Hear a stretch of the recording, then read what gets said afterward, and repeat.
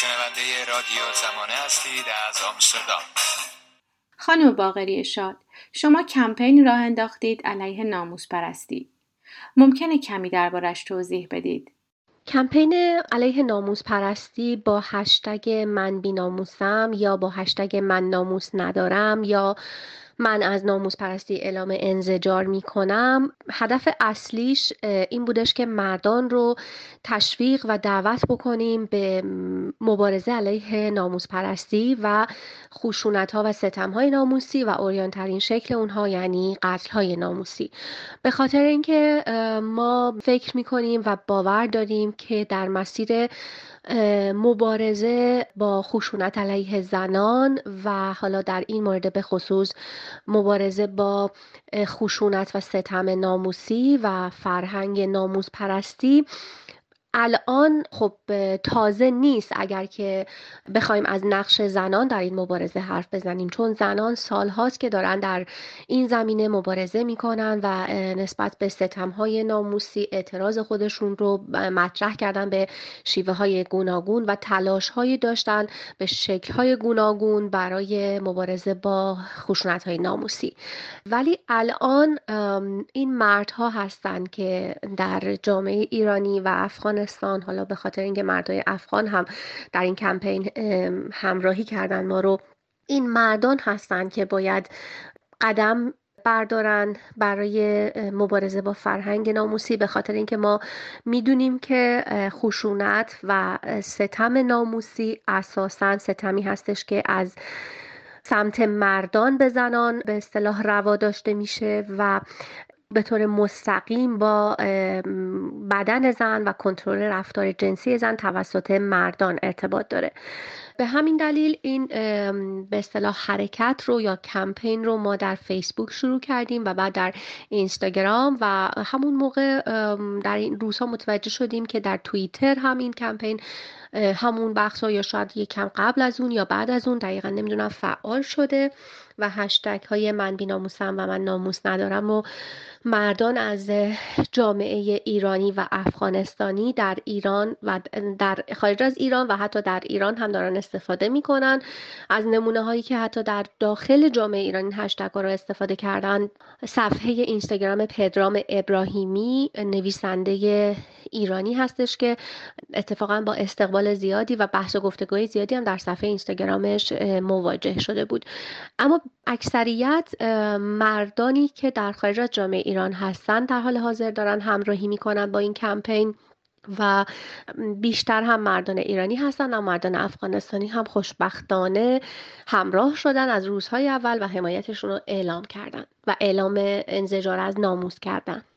چرا فکر میکنید وجود چنین کمپینی برای جامعه ایران ضرورت داره؟ ستم ناموسی یا خشونت ناموسی از سطوح پایین از جمله مثلا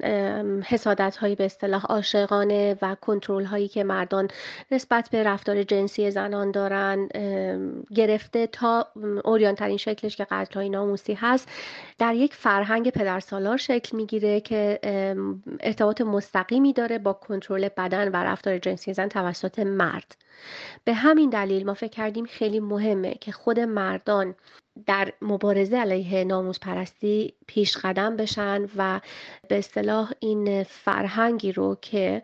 در اون خشونت ناموسی مستقیما از طرف مردان به زنها روا داشته میشه، خودشون با به اصطلاح عناصر این فرهنگ مبارزه بکنن و یا مشارکت داشته باشن با زنان در این مبارزه. به هر حال وقتی که از فرهنگ پدرسالارانه صحبت میکنیم میدونیم که اگر در جامعه نهادینه شده باشه، یعنی در تک تک افراد اون جامعه آموزه هایی از اون فرهنگ نهادینه شده و ممکنه اونها در برهه هایی از زندگیشون اون آموزه ها و ارزش ها رو باز تولید بکنن و اگرچه ممکنه زنان هم در همچین شرایطی در مواردی خودشون هم ارزش های پدرسالارانه و یا حتی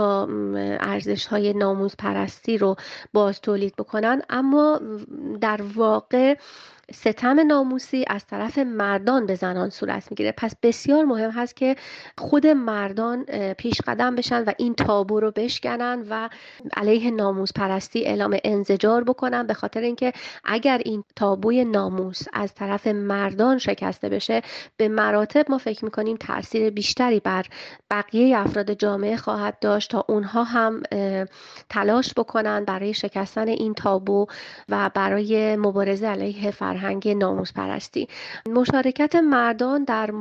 مبارزه با خشونت علیه زنان هم چیز تازه‌ای نیست. پیش از این هم بسیار اتفاق افتاده که کمپین هایی شکل گرفتن در جهان، از جمله کمپین هی فور شی که از طرف سازمان ملل شکل گرفته بود، راه اندازی شده بود که در اون مردان تشویق مردان رو در بر می‌گرفت برای مبارزه با خشونت علیه زنان. و همینطور در سوئد هم نهادی هست که در این زمینه فعالیت میکنه، نهاد مردان برای برابری، مردان علیه خشونت برای برابری، که این نهاد هم اساس شکل‌گیری و هدفش مشارکت مردان در مبارزه با خشونت علیه زنان و مبارزه برای برابری حقوق زن و مرد هست. به همین دلیل با استفاده یا حالا الگو گرفتن از این نمونه های مشابه ما فکر کردیم باید مردان از جامعه ایران و افغانستان رو هم تشویق بکنیم و دعوت بکنیم به پیوستن به چنین کمپینی. ناموس پرستی چه ریشه ها و دلایلی داره؟ ببینید، ناموس پرستی مختص یک جامعه خاص نیست. فرهنگ ناموسی الزاما در یک جامعه، مثلا فقط در جامعه ایران یا فقط در یک سری استان‌ها از جامعه ایران اتفاق نمیفته. سابقه تاریخی فرهنگ ناموسی حتی در کشورهای اروپایی یا حالا مثلا اسکاندیناوی و حتی در سوئد هم وجود داشته و به این معنا در هر جامعه‌ای که در اون ارزش‌ها و هنجارهای پدرسالارانه وجود داشته باشه، ستم ناموسی به هر شکلی اتفاق میفته. ممکنه به قتل ناموسی منجر نشه ولی برای مثال کنترل زن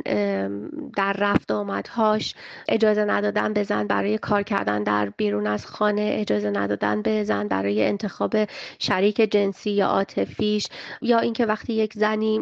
مثلا در رابطه‌ای هست با یک مرد و بی‌وفایی میکنه، اون زن اگر مجازات بشه توسط اون مرد، خب این خودش یک نوع ستم ناموسی هست و مواردی از این دست. بنابراین فقط به یک جامعه اختصاص نداره و در اصل از یک، همونطوری که گفتم، فرهنگ پدرسالارانه دگر جنسگرا برمیخیزه یا در چنین فرهنگی ریشه داره و به طور مستقیم گره خورده با بدن زن و سکسوالیته زن و تلاش مرد برای کنترل این سکسوالیته، به این معنا که حمام شرف و آبروی یک خانواده یا یک قبیله در گروه پاکدامنی یک زن هست و اینکه اون زن باید عفت خودش رو حفظ کنه تا این آبرو و این ناموس خدشه‌دار نشه، و وظیفه مرد هم کنترل و مراقبت از زن هست تا مبادا در زمینه حفظ پاکدامنی و عفتش ازش خطا و سهل انگاری سر بزنه. از این جهت میتونیم بگیم که واقعا یک مفهوم به اصطلاح ارتجاعی هست که در فرهنگ هایی که ارزش های پدرسالارانه هنوز در اونها قوی هست، چون این مفهوم و پدیده‌ای همچنان باستولید میشه. بجز این کمپین چه کنیم که ناموس پرستی در قوانین و فرهنگ ایرانی به تدریج از بین بره؟ کارهای تبلیغی و برگزاری و راه‌اندازی کمپین‌ها و کارزارها در هر گوشه جهان که بخواد علیه ستم ناموسی و فرهنگ ناموس پرستی صورت بگیره خیلی خوبه، باید ازشون استقبال بکنیم، چه کوچک چه بزرگ، توسط هر گروهی. اما خب این یک قدم هست. قدم‌های دیگه میتونه شامل این موارد باشه، از جمله کار آموزشی و برگزاری سمینارها، وبینارها، ورکشاپ‌ها در این زمینه، به خصوص اگر ما بتونیم افراد از جامعه ایران تشویق بکنیم که به این به اصطلاح وبینارها و سمینارها و ورکشاپ‌ها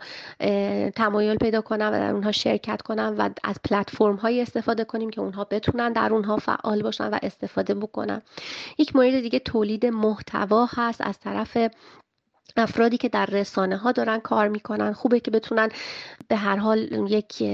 طرح ویژه‌ای رو به این موضوع اختصاص بدن، یک برنامه زمانی مشخصی رو و بیشتر از قبل درباره فرهنگ ناموسی اطلاع رسانی بکنن، تولید محتوا بکنن، چه